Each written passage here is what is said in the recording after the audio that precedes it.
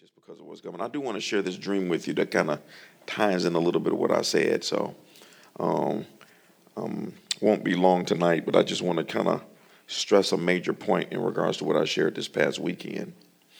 And I won't mention the young child's name. Sometimes I will, sometimes I won't. You have to be very, very careful now in these days, what you say and different things like that. And so, sometimes it's necessary to share the name, sometimes it's not. But this young child is the child of one of the parents here, and the child is always dead accurate when it comes to stuff. There are some things that the Lord will give to a child, so that you can. It's so funny, You know how a lot of times we don't take children seriously, and the kingdom is the opposite. Sometimes they'll give the more serious things to a child, so that you will take it seriously, knowing that no adult came up with this. Understand what I'm saying? And so that's very, very important. So usually, typically, what the Lord gives to this child is always deadly accurate, and is always just pay attention. And so there is I'll read the dream and give you the possible interpretation. It's very simple. I had a dream that we were at church on election day. Joe Biden was there too, and Joe Biden got elected as president. When I walked up to him and asked him, "Are you the president?" he said, "Yes, sorry." Then we went home and watched the news, and he said that he was that he was flooding Georgia. So we started packing stuff. Then we went on a boat, and Georgia flooded. And then he mentions 4 other children's names that represent 2 other parents here, 2 other sets of parents. So it's him and his parents, these kids and their parents, and another set of kids and their parents. And so he says, so as a result of all of them, they came with us, and we found a place like a beach and a hotel. We stopped there for a while, and then we went back on the boat, and then I woke up. And so before I give you the possible interpretation of the dream, we are in a time now, you are aware, you will not be able to make the correct decision with your eyes or your ears. If the body of Christ does not stay locked into heaven 24 hours a day, you'll be making wrong decisions. I'm not talking about little small things, but your wrong decisions will be judging things that you see, judging things that you hear. Based on what's going on in the world, we should go right. Based on what's going on, we should stop. Based on what's going on, we should go. And it is just so bad out here now that you will not be able to make the correct decision by what you see. The body of Christ will have to be connected to heaven and receive all of her instructions from heaven in order to navigate through this storm. That will be permanent. And so, and that's one of the reasons why I am making some decisions differently in regards to my time. It's as a leader or just period, compassion can get you. I'm a very compassionate individual. And that just doesn't stop. So I tend to go overboard with things. And so I'm going to stop that now. I have to discipline myself. I need to get over into a huge amount of long hours of prayer to be in the spirit, not only just for my own personal development, but just praying out things, as well as I need to be on a frequency to hear from God. And so as a result of that, I don't know what the exact time will be, is that I probably won't be taking calls from now on before 12. And I'm not mad at anybody for anybody's called me, but I get calls all the time. That's why I turn my phone off. I am not one of them pastors that answers the phone at 2 o'clock in the morning. If it's that type of emergency, that's called 911. So I get all type of calls and texts from 12 o'clock midnight, 1 o'clock in the morning, 2 o'clock in the morning, 3 o'clock in the morning, 4 o'clock in the morning. My phone is automatically programmed to go dead at 10 o'clock. I will see the call sometimes the next morning, but it's automatically set to just dead. Otherwise, I'll never get any rest. And so I'm going to be making those changes so that I can start getting back over into laboring in the word and doctrine so that I can be clear.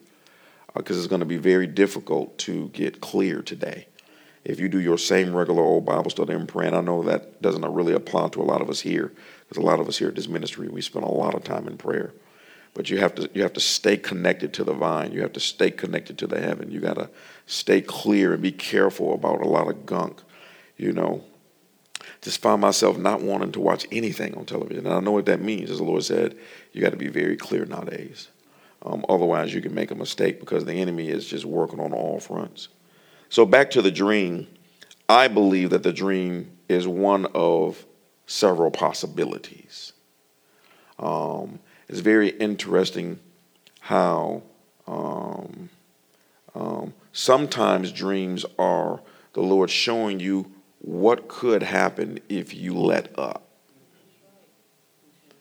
And this could be or sometimes the Lord will give a dream because, like, you know, sometimes the body of Christ likes to do the minimum. And I shouldn't say the body of Christ, that's people. And once we sense the victory is there, we kind of back off. And maybe the victory is won, but maybe there are some other things after that victory that still need to be done and tied up. And so he'll give a dream like that, and then you'll take it serious enough where then you will start and keep on pressing on in prayer. Because it's not a good dream. It's definitely negative. Flood is always judgment. So I don't quite know what the flooding means, and don't try to tell me after the service, y'all. Please don't try to tell me. Just let me pray about stuff. You know, but the big thing is that he won, and that he said he was going to flood Georgia. Flooded with what? I don't know. It's not positive. Because the people who were connected to the church all of a sudden had to get on a boat. Now, I will tell you this. The vacation spot and the hotel represents, that's good. That's the Lord telling you that because it doesn't mean, how many of you know, it doesn't mean a literal flood is going to come in and flood Georgia and you're actually going to get on a boat. What it's saying is that negative things would happen, but that for the people of God, God would have a good holding place for them. You understand what I'm saying? So typically a hotel or a beach is a place where you just kind of chill to get away from all of the drama. So maybe it's going to be flooded with drama. I don't know. All I know is that at this point, I really don't care.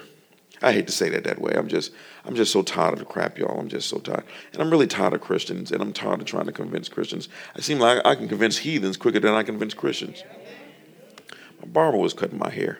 He said, "What you think about president?" He said, "Who you voting for?" Normally people don't ask you who you voting for. You know, I said, "Well, I'm voting for the T-Man." He said, "Really?" He said, "No, I figured you was going to do that."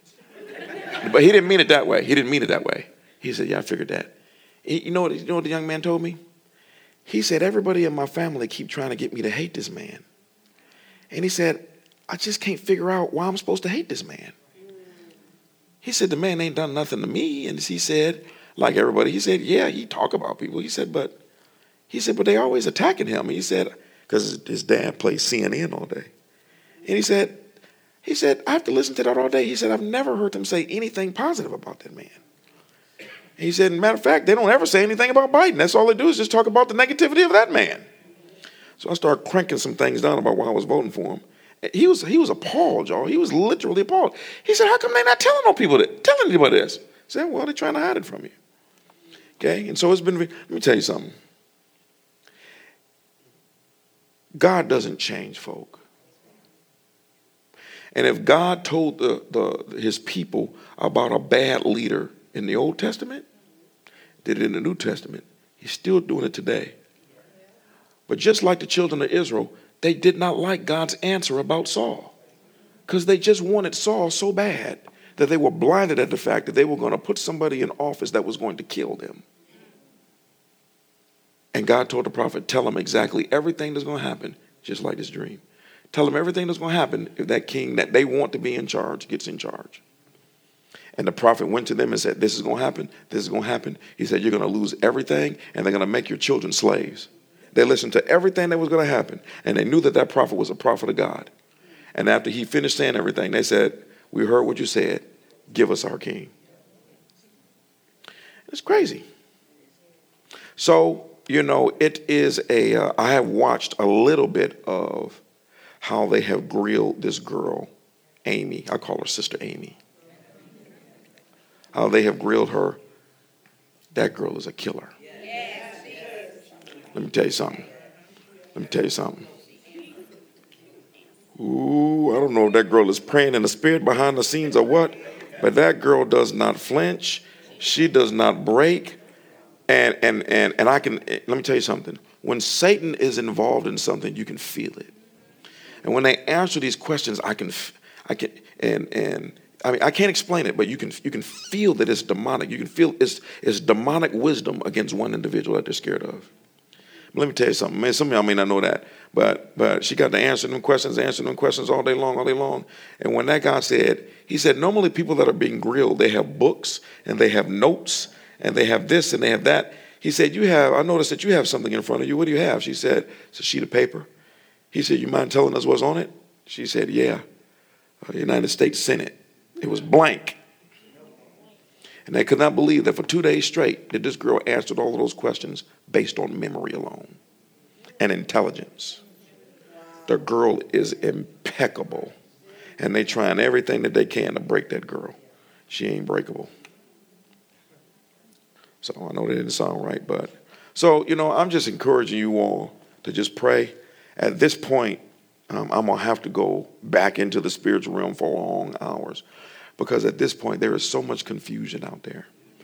And yet I know what the will of the Lord is, but it's so much warfare going on. You don't know what's going to happen. And we need to make sure that we're constantly getting updates from heaven, because how many of you know 9/11 happened on a sunshiny day? They still say that day that those planes hit those twin towers in the Pentagon, they said it was the most perfect day you could have ever imagined. It reminds me what the scripture says. When they say peace and safety, that's when sudden destruction will come. The Bible says, I will come when you least expect it. Because you'll be enjoying the birds and the flowers and the trees and don't know that the sky is getting ready to part. Okay, so, how many know? The best thing you can do is just pray in the Spirit and ask the Lord to give you direction and use common sense.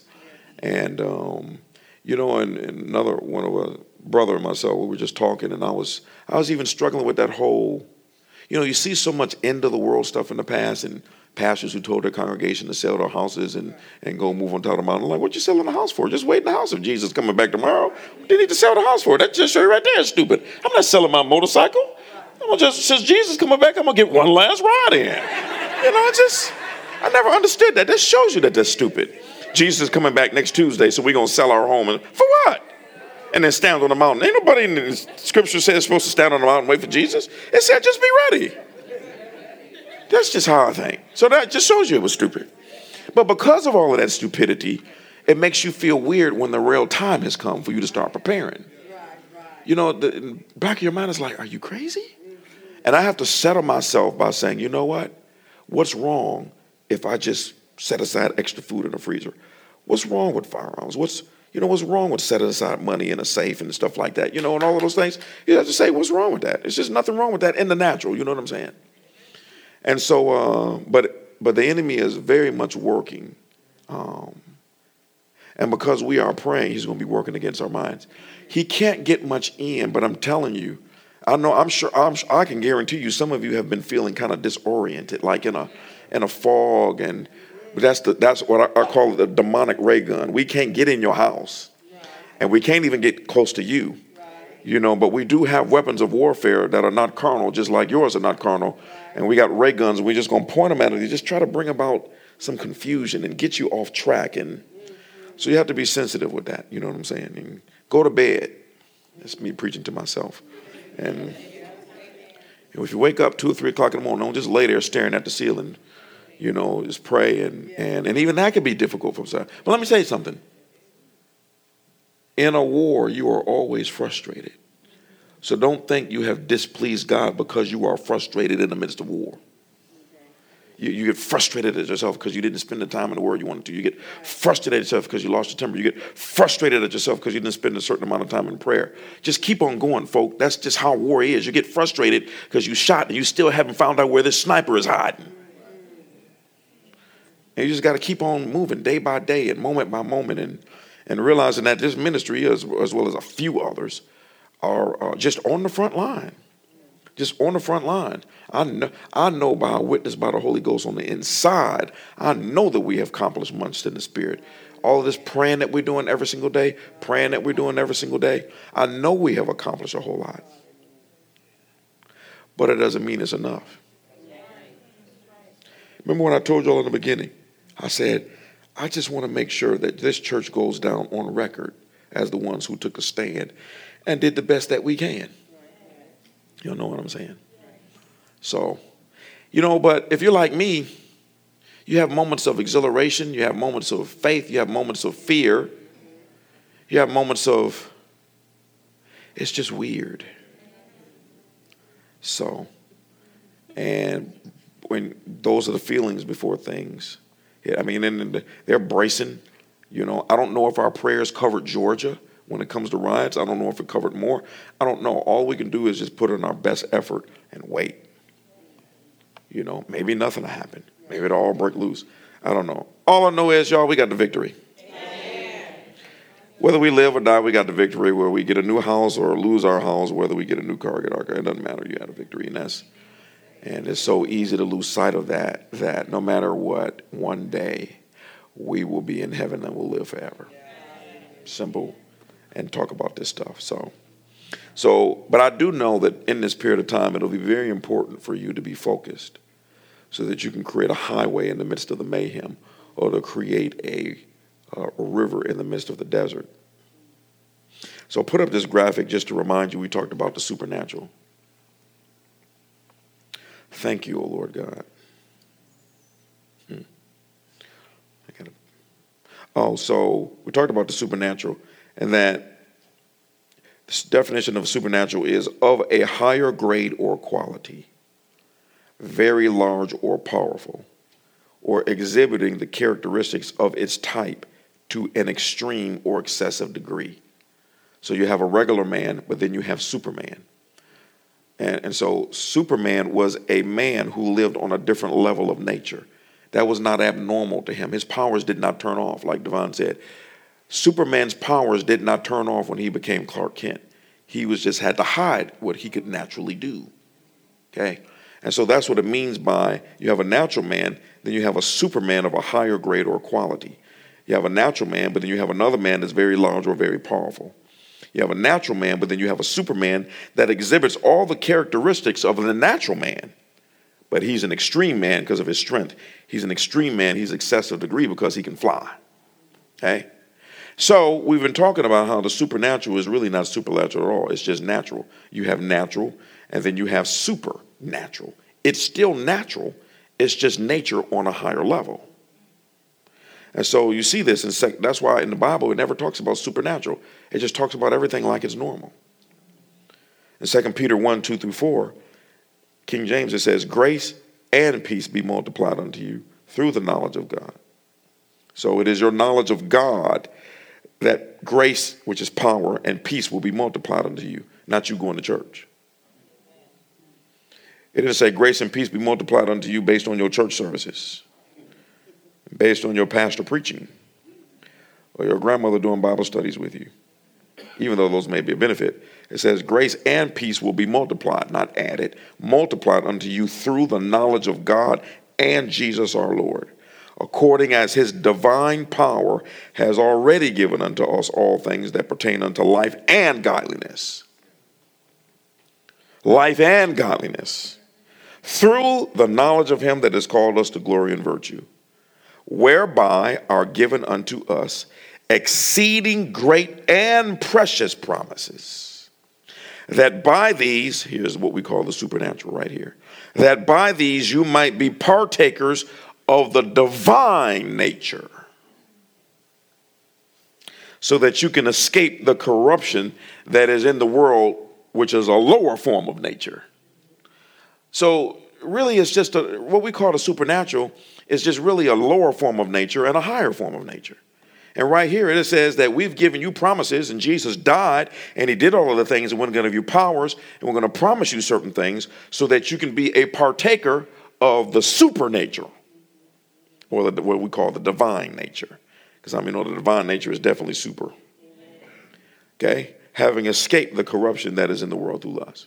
Okay? So all that whole Bible exists for one reason, so that you can leave this world and become a part of that one while you're still in this world. Like I said, because the whole Bible exists so that you can, how many know when you have a sweet potato pie? And if we're both eating out the same pie, I have become a partaker of the same pie that you are eating. Y'all got me? So it says that we did these promises so that you can be a partaker of what exists in heaven, so that that lower natural world that you live in that has limitations, that won't apply to you. Okay? And when you do that, these are three things that happen. Told you that. It's a very simple lesson, but it'll be very impactful.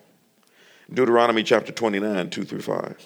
Moses summoned all the Israelites and said unto them, you have seen with your own eyes everything the Lord did in the land of Egypt to Pharaoh and to all his servants and to his whole country. These are the three things. All the great test of strength, the miraculous signs, and the amazing wonders. But to this day, the Lord has not given you minds that understand, nor eyes that see, nor ears that hear. For 40 years I led you through the wilderness, yet your clothes and sandals didn't wear out. You know what he's saying? You dummies couldn't even see that. I want you to think about that. You wearing the same clothes and wearing the same sandals for 40 years. And the Bible says that when they died, they either were killed because they did disobedience. It says there wasn't one feeble one amongst them. They did not die out of sickness and disease. For 40 years, traveling around and see, let me tell you something. That's the promise of disobedience. Disobedience caused your... You understand what I'm saying? That's how God covered them in their disobedience. And because of their disobedience, it clouded their judgment, and they couldn't even... And see, this is what I mean by what we call the supernatural. It's always on. It's always on. It was on to such a degree that while they walked around for 40 years, they didn't know that that higher level of nature was putting in check the lower level of nature, so that none of them would die of sickness and they would never get mess up their clothes. How many know you walking around the desert for 40 years in some sandals? Spend $100 for some Nikes and they tear up after 2 months at the gym. But there's three things there. He said, great test of strength, miraculous signs, and amazing wonders. Those are the three things that's supposed to be in the life of a Christian. Great test of strength, miraculous signs, and amazing wonders. I may teach a little bit more detail on that next Wednesday. I didn't get permission from a couple of people to share their testimonies, so I'll wait on that. But great test of strength, I will mention that. Great test of strength are you complaining about the very thing that you're supposed to overcome. Scripture says God will never let you be in something that you're not strong enough to endure. And it says when it comes to temptation, he said, with the temptation, he'll give you a door of escape. Let me tell you something. You know, a lot of people say, man, it's obvious that you're a fearless man, but I'll tell you when that happened. I became a fearless man when I realized that God, even if it's my mistake, God will never allow me to get in a situation that I can't actually get out of with my faith. So it doesn't matter if I found out I had some incurable disease, or if, something happened and, I lost my job, or, whatever it is. When I got that revelation and you know how I got the revelation? Do y'all remember when Abraham, his wife was so fine that when they went to another city, he said, look, you are so fine, they're going to kill me and take you. So I need you to lie and say that you are my sister. And so, she went along with the lie. And sure enough, it says that when they went into the town, that the princes of the king said, woo-wee, look at this right here. The king got to see what just walked into the city today. That's how they did it. It says the king, he grabbed her up there. So it said the king went and got her. And you remember the king brought her into the house, and then the Lord came to him in a dream and started out by saying, you a dead man. Man, see, I keep reading these religious movies. That's mafia. You a dead man. You have taken another man's wife. Listen, and the king said, but Lord, I didn't know. He said, the man told me that she was his sister. And then listen to what God said. He said, I know you didn't know. That's why I prevented you from having sex with her. See, so Because if God had allowed that king to do, because remember what God said, return the man his wife or expect your whole household to drop. That would have been too much for the king. So even though it was his mistake, God withheld him, even though it was Abraham's mistake, God withheld the king from sleeping with the girl because he would have lost everything. Okay? And so and when I read that, I realized that God will never let you be in a situation that you actually can't get out of, even if it's your mistake. You will be surprised what the Lord kept you from while you were acting a fool. Yeah, you were going to the club, but you have no idea how many shootouts he kept out the club so that you wouldn't drop. You were going to the club, but you don't know how many times somebody was going to drug your drink and take you home. You understand? And get carjacked and kidnapped, and you have no idea how much God kept you. The same way they didn't know that when they were walking around in disobedience for 40 years, that there was a power that was ever present that would not let their clothes get old. That is amazing. So when I tell you, and that's the Old Testament, and they weren't even sons. So when I tell you God has kept you more than you will ever know, you'll see that when you get to the other side and they say, yeah, why you were complaining about this is because we were keeping you from that. The reason we didn't promote you for 5 years is because if we had promoted you, you would have lost your job. So we decided to let you keep your job. So never mind. I mean, I'm telling you, it's going to blow your mind when you see, and you have to see how they cover people in the Bible to see, man, if they cover... That blows me away.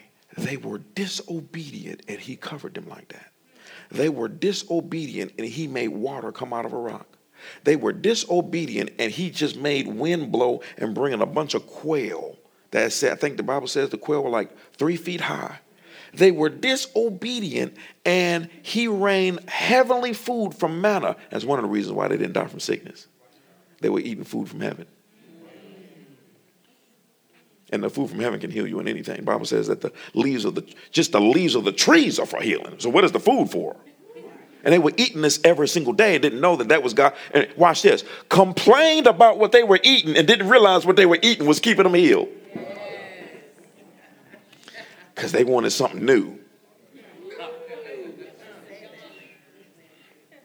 You got to be careful what you can put. That's why the Bible says, it doesn't say for all things. It said in all things. Give thanks. Why? You complaining based on what it looks like. You complaining based on what it feels like. And you're complaining based on what it sounds like. But if you could see what we could see, what's coming and how quick it would turn around, you would give God thanks even though you got in a car accident, or just thank God that your life is saved. We can get you another car. Y'all know what I'm saying. All right. So those are the 3 things. So we'll probably hit on that maybe next Wednesday. So I just want to make this last point by just showing you these quick 3 stories in regards to, we talked about writing things down and every detail. And some of us have done that before. And then you got off track. The reason why I didn't manifest mostly is because you got off track. So I want to show you just 3 stories. And these stories are not written for your enjoyment. These stories are written for your rebuke. And these are 3 stories where the Lord is getting ready to show you if these wicked people tried to stop somebody. Let's just read the story. Never mind. Luke 11:5. Then teaching them more about prayer. Thank you, Angie and Jerry. They prayed for me. I feel like the Holy Ghost this evening. They chased me down to pray for me, boy. They was like, yeah, this brother needs some help this evening. Then teaching them more about prayer, he used this story. Suppose you went to a friend. Now remember, this is Jesus teaching you how to hold on. He's teaching you how to focus. He's teaching you how to be. Suppose you went to a friend's house at midnight, wanting to borrow 3 loaves of bread. You say to him, a friend of mine has just arrived for a visit, and I have nothing for him to eat. And suppose he calls out from his bedroom. He don't even get up and answer the door. Don't bother me. The door is locked for the night, and my family and I are in bed. I can't help you. But I tell you this, though he won't do it for friendship's sake, if you keep knocking long enough, he will get up and give you whatever you need because of your shameless persistence. That's the moral of the story. Y'all need to learn how to have shameless persistence. God already told you yes, but you too ashamed to ask because you think it's too big. You're thinking about your mistakes and what you don't have and all that, and you didn't pray enough and you didn't spend enough time in the Word and all of that type of stuff. And how many of you know your kid can act like Boo Boo the Fool, and if they press you enough, you're going to give them that popsicle. What do? Fine. Why? Because the child won't let up. So that's story number one. The man went over there at midnight. He didn't even have his own food. And this was, the Bible says it was his friend. And his friend didn't want to get up. He said, man, I'm in bed, man. And listen to what happened. The guy had no respect for the answer because it wasn't the answer that he liked. I understand that you're in bed, and I know your family is sleeping and everything. Y'all need to get rest before the cock-a-doodle-doo happens in the morning. You can get out there in the field and work and everything. But from my point of view, that ain't got nothing to do with the food that I need. And if I can get rid of my embarrassment of coming over here at 12 o'clock at midnight, if I can get over my embarrassment that you are in the bed, and if I can get over the fact that I'm inconvenience you and I can stand here long enough, it'll force you to get up and do what I want to be done. Because I'm not going to take no for an answer. Next one. This is what Jesus wanted you to know. He told this story to show you how to engage. Luke 18, 1-8. One day, Jesus told the disciples a story to show that they should always pray and never give up. There was a judge in a certain city. When it says certain city, this is a true story. When you see the word certain, it means it was a true story. There was a judge in a certain city, he said, who neither feared God nor cared about people. So this is a heathen. He does not care about God, and he does not care about people. We're trying to figure out how did he become a judge. And a widow of that city came to him repeatedly saying, give me justice in this dispute with my enemy. And the judge ignored her for a while. See, what happens is when you get ignored, that's when you jump off the train. Because you'll always be ignored for a while. And the judge ignored her for a while, but finally he said to himself, I don't fear God or care about people, but this woman is driving me crazy. I am going to see that she gets justice because she is wearing me out with her constant requests. Then the Lord said this, now learn a lesson from this unjust judge. Even this fool rendered a just decision in the end. So don't you think God will surely give justice to his chosen people who cry out to him day and night? Will he keep putting them off? Which means you're going to be put off in the beginning. To see, will you obey this scripture to persist and not give up? I tell you, he will grant justice to them quickly. But when the Son of Man returns, how many will he find on earth who truly have faith? Because if you truly believe, you're going to keep on chasing and you're going to keep on asking, and you're going to keep on looking and you're going to keep on seeking and you're going to keep on knocking. But if you don't believe, well, we just go ahead and try another way. It must not be for us.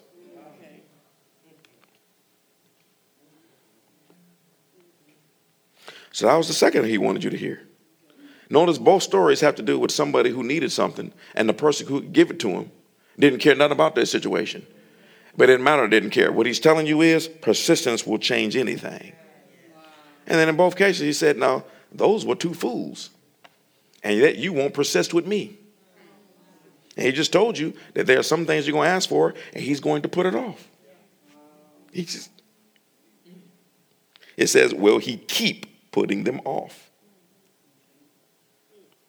God knows where your breaking point is. You don't. Last one. Matthew chapter 15. This one is terrible. Verse 21. Then Jesus left Galilee and went north to the region of Tyre and Sidon. A Gentile woman who lived there came to him pleading. Now, let me give you the backdrop to this story. There was a racial injustice, and racism is nothing new. It's actually within all cultures. Okay, you always hear about the black and white here, but that's technically new. You go over in the continent of Africa, all of the different factions within Africa, India against Pakistan. Don't you dare call a Chinese man Japanese. Albanians against the Croatians. Puerto Ricans against the Mexicans. It's just going. And then within those groups, you got whites in the suburbs, and then they call the other ones poor white trash. You know, then you have uppity Negroes, and I don't know what they call the ones who live in the ghetto. You know what I'm saying? Every culture has that type of situation, you know. It's just the spirit of division. You know what I'm saying? I can't believe I said that, but, you know. I mean, it just constantly changed. Why was I saying that? Oh, yeah. So back then, that was a real situation where the Jews, if you were not a Jew, they wouldn't be stuck in the same room with you. Many of the miracles, did you ever notice how many miracles Jesus performed on Gentile folk and not Jewish people? That's what made the Pharisees so mad. Y'all remember the woman that came up behind Jesus with the issue of blood? Yeah, she was totally out of order for doing that. And so, do you remember when the Bible says that Jesus, after a long journey with the disciples, he was by that well? Everybody need to read their Bible so you can keep up with the stories that I don't read in the service. But he was by that well, and it says the disciples went into town to get something to eat. And there was a Gentile woman that came, had a discussion with Jesus. And when the disciples came back, they were like, "What you doing talking to her for? You ain't no Jew supposed to be talking to no Samaritan individual like that." So this is a big caste system back there where, you know, y'all understand what I'm saying. That's the reason why in the book of Acts, was it Paul or was it Peter that got caught up in racism for a moment? Peter, yeah. Peter, you know, he really didn't caught up in it, but he was scared to take a stand. And other disciples put him in check. So that was really big back then. So when Jesus died, he was saying that the Gentiles are no longer unclean. So you remember when Peter was on the rooftop and all of those animals dropped down? And the Lord said, "Kill and eat those animals." He said, He said, "I can't eat any animal that you said is unclean." He said, "What I have cleansed no longer call unclean." He was saying that, understand that y'all were the chosen ones, but not anymore. Now everybody is a Jew. Okay, that's what he was saying.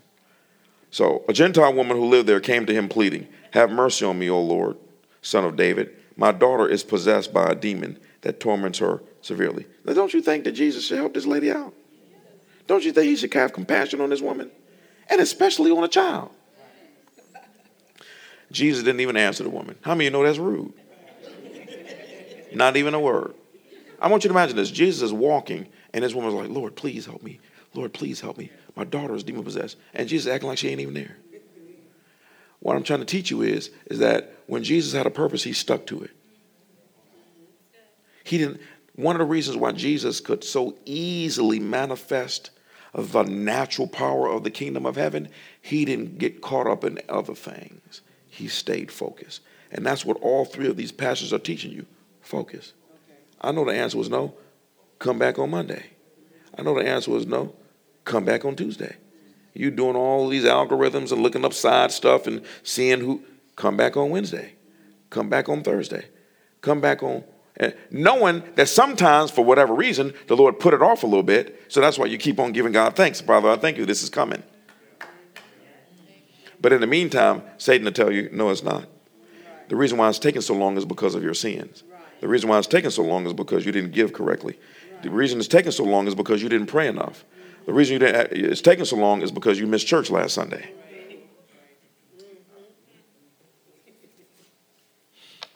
When all of this stuff was written before church. It's amazing. Whoop, never mind. Let's read verse 23. He gave her no reply, not even a word. Then his disciples urged him to send her away. "Tell her to go away, man, because now she's bothering us with all her begging." So what she went to Jesus, and when he didn't even answer her, she said, "Fine, then, I'll go to your disciples. They probably can do it." But then it was like, "Man, this woman is crazy. Jesus, can you go ahead and do this for her?" And then Jesus said to the woman, "I was sent only to help God's lost sheep, the people of Israel." So now it lets you know why he didn't answer her, because he kept his focus with the command. God told me to focus on the Jewish people. You not Jewish. So I don't care what the situation is. I'm not going to break what my Heavenly Father told me to focus on you, because I'm supposed to be focused on Jewish people. That's how clear he was with his commands. Not us. We get a command. What are we doing? I think I'll just peruse over here, see what the Spirit is saying over here at this other church. I was only sent to help God's lost sheep, the people of Israel. So this is no 2 times now. How many know? No, when Jesus says yes, nobody can say no. When you're religious thinking, when Jesus says no, nobody can say yes. Apparently not. Jesus is telling you this story because he wants you to get this. She came and worshiped him, pleading again, Lord, help me. Jesus responded, it isn't right to take food from the children and throw it to the dogs. Now you're disrespectful.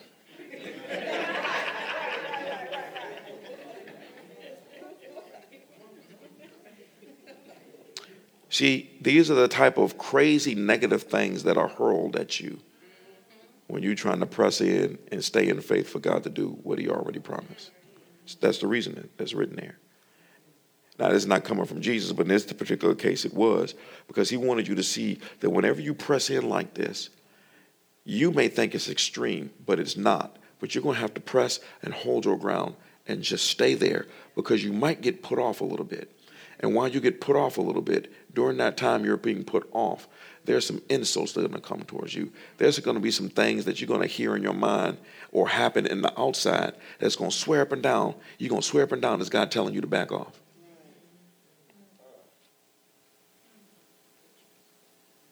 It's not right to take food from the children and throw it to the dogs.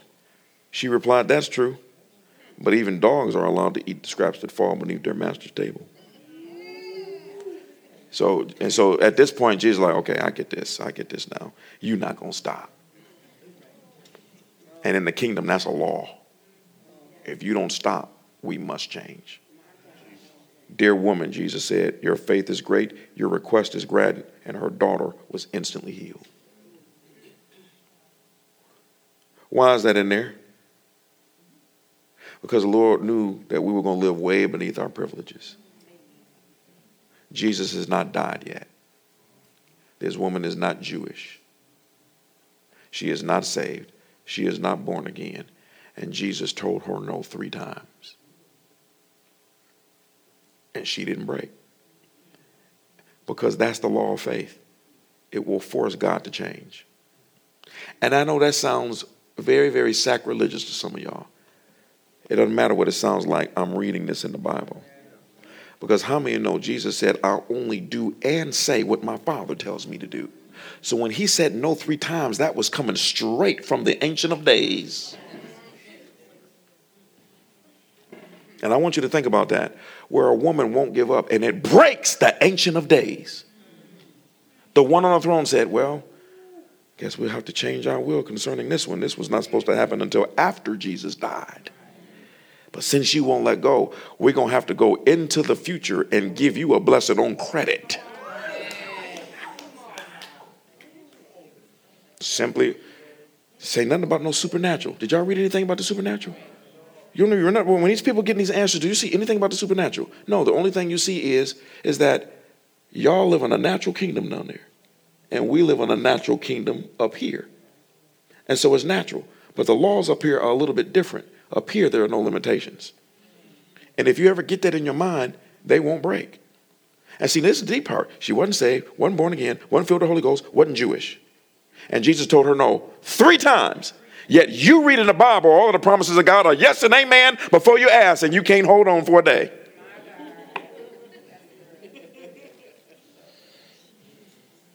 Because when we all, I'm trying to make up for lost time. When we stand before the Lord, we're going to be so embarrassed. Like, Lord, can you send me back? No, the whole planet is destroyed. We can't send you back. Because in order to do that, you have to do it alone. Because most people are not going to do that. I think this church can do it. But most people are not going to do it because they just can't deal with the discipline. And the discipline is not even that hard. It just means focus. And no matter what you hear, and no matter what you do, and no matter what you see, and no matter what they tell you, just keep the same focus and daydream and thank God about it coming to pass every single day, even if it's 3 months later. Because maybe it's taken 3 months because they want to teach you longevity so that when you get that thing, you'll know how to stand for 6 months for this huge thing you're going to ask God for in the future.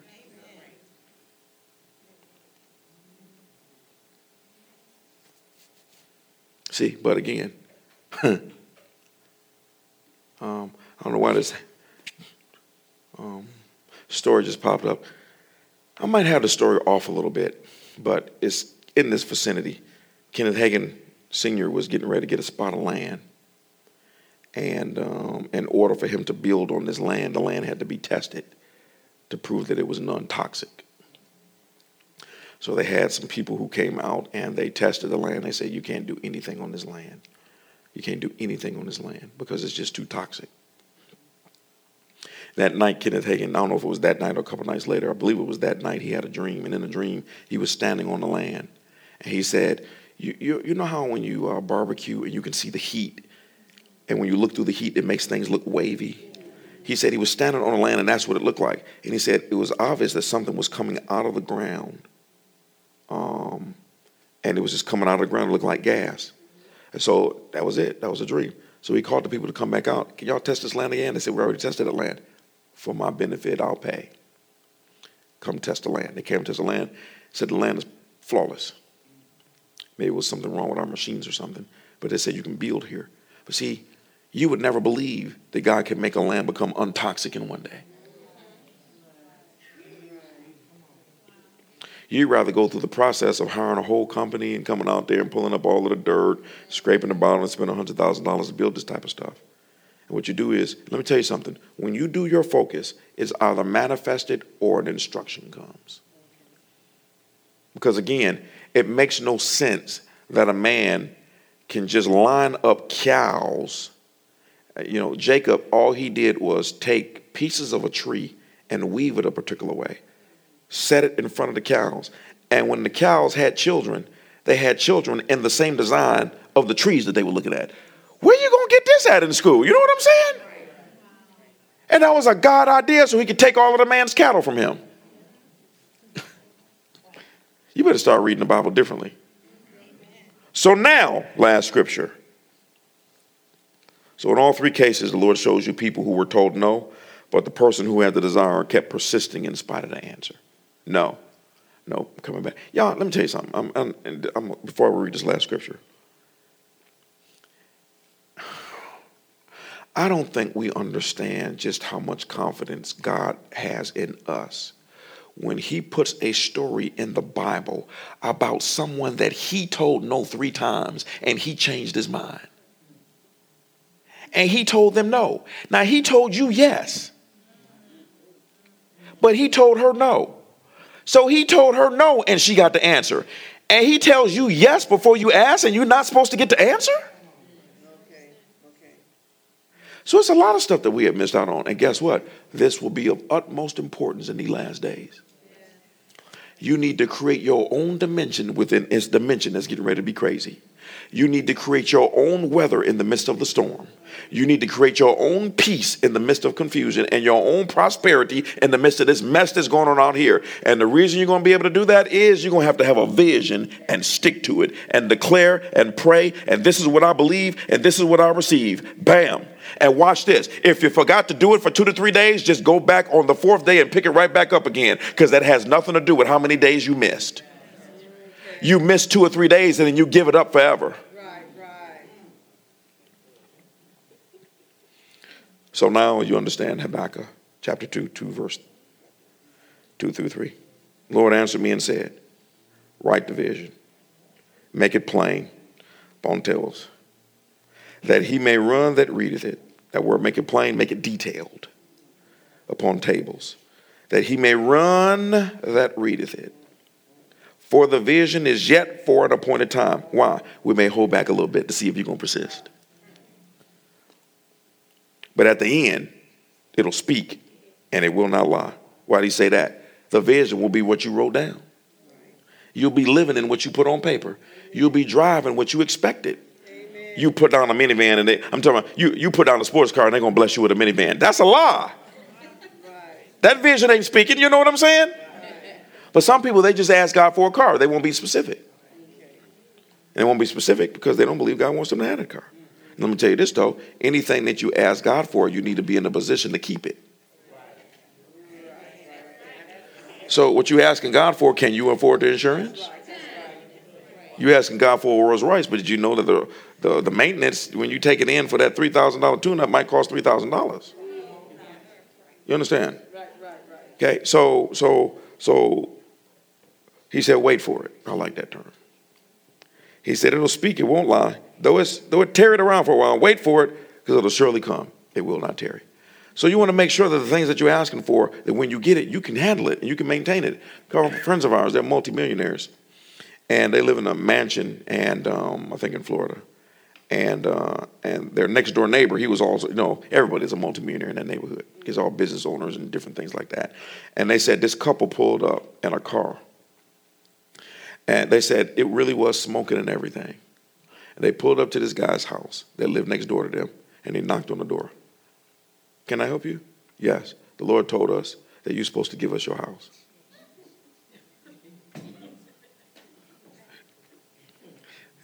See, what's that movie with Chris Tucker and the Chinese guy?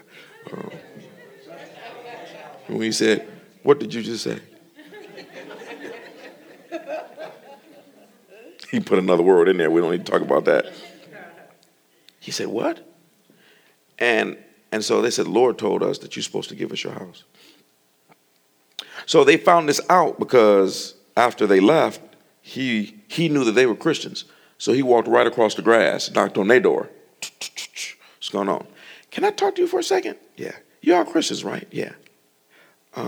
Is this normal? He said, I just had this couple come over here and they knocked on my door and said, the Lord told me to give them my house. And it was several things going through his head. He couldn't figure out why he had worked hard all of his life to get that house. And he was just supposed to give it to somebody that it's obvious in what they drove in, they couldn't afford. He said, I'm pretty sure he said they couldn't just afford the taxes on this house or the light bill, or you know what I'm saying? And so he tried to figure out, why would God tell me to give them that? So they basically tried to tell him, people just overreaching, they can be a little crazy or something like that. Next week, he had a whole fence around his property. So I just shared that lesson. Don't act crazy. Okay? Sometimes you do need to start small and just focus on getting out of debt and putting that down. And if you need a car, you need a job, you need a raise, whatever. Okay? You own a business, you want a certain amount of income. You have a home and you want to sell it. And you sell it and you want another home to sell. You start there. Start with writing down what type of home that you want. Well, remember, you need to be able to do this in such a way where you can maintain what the Lord gives you. Because you could be asking God for a rocket ship and you can't afford the jet fuel to get out the planet. And if you got out the planet, then you're going to die because you didn't know that you need air. You know what I'm saying? I'm being a little comical and everything. You're trying to land on the moon. You don't know what it takes to land on the moon. Okay, so just worry about landing a new job. So y'all get that point. It's very, very simple. It's not supernatural. It's simple. We live down here on a natural reality. They live up there on a higher level of natural reality. It is not abnormal. It is not supernatural. It is natural. Well, when you become born again, you're now attached to that kingdom on a higher level of natural things that we call supernatural. It's still natural. It's just super. And so because you are members of that supernatural realm, anything that you write down, focus on, ask for, believe you receive, constantly give thanks for, and won't give up, it'll be given. Period. Because we already told you yes. And if we told that woman no and she got it, then we're trying to figure out why you won't persist. Because see, every single one, Jesus said, I'm teaching you how to persist. I'm teaching you how to pray. With the Luke chapter 18, he gives a story of the unjust judge and the widow woman. And he said, therefore, ask and keep on asking, seek and keep on seeking, knock and keep on knocking, and it shall be given. In other words, continue to the end. In the world, they're doing this stuff. They call them vision boards or the law of attraction. And and I'll say this last point and then we're done. The advantage that the world has over you is that their God is not fighting them. You understand that statement? The Bible says that Satan is the lowercase g, God of this world. So anybody that's not a Christian, Satan is their God. Whether they know it or not, whether they accept it or not, and whether they believe it or not, Satan is their God. So the benefit that worldly people have, the benefit of being a sinner is that your king won't fight against you when you try to prosper. But the benefit that we have is that we can show that we're stronger than worldly folk because we can still prosper regardless to their king fighting against us. Understand what I'm saying? This is why false religions don't have the problems that Christianity has. People always want to talk about, well, the Muslims don't do this, and how our Christians don't do this, and the Buddhists don't do this. Yeah, because their God is not fighting against them. So the reason why there's no strife at the Buddhist temple, and there's no strife at the Muslim temple, and there's no strife with the Hare Krishnas is because their gods are fighting against us and intermingling. The reason why ain't no second, third Muslim temple on Hope Street, you know what I'm saying? Only in Christianity. Why?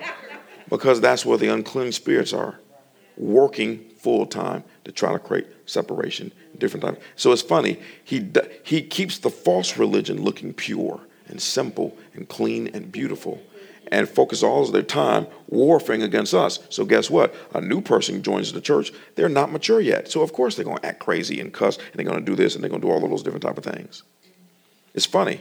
When you look at politics, the things that they say against Christianity, they'll never say against the Muslims or the Buddhists or the Hare Krishnas. They have no problem attacking this woman's faith. But if she was Muslim, they wouldn't say a word. See? So we are the only ones that are fighting against the invisible army. And that's the reason why all religions have a good amount of truth in it. The only difference is all other religions reject Jesus. All of them. The other thing is I don't know why I'm saying this. There's the other thing about other religions. They never fight each other. They all fight Christianity. Well, I can do this all day. I'm ready to go home. I got some place I got to go tomorrow. I want to get some rest. I don't know why I said that, but it's true. But there are patterns there. When the last time you see Muslims fighting against Buddhists or you fighting against each other? No. They all collectively fight against us. Collectively. They got a problem with us. Could it be that they fight against us because we are the truth? Could it be that they all fight against us because Satan just set up one kingdom? Could it be that when we say Baptists, how many know Jesus? If you're born again Catholic, how many know you're in the kingdom?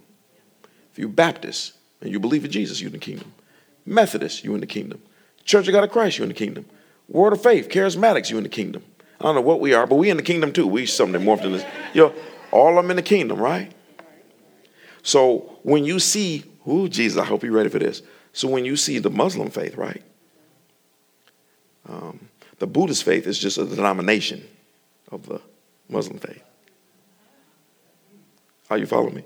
Hare Krishna is just another denomination because it's all one Satan's kingdom. Y'all follow me? It's deep, the deception. And unfortunately, a lot of the body of Christ is following that deception. But how many know we're not going to be deceived? Okay, we're going to keep our eyes open, walk in humility.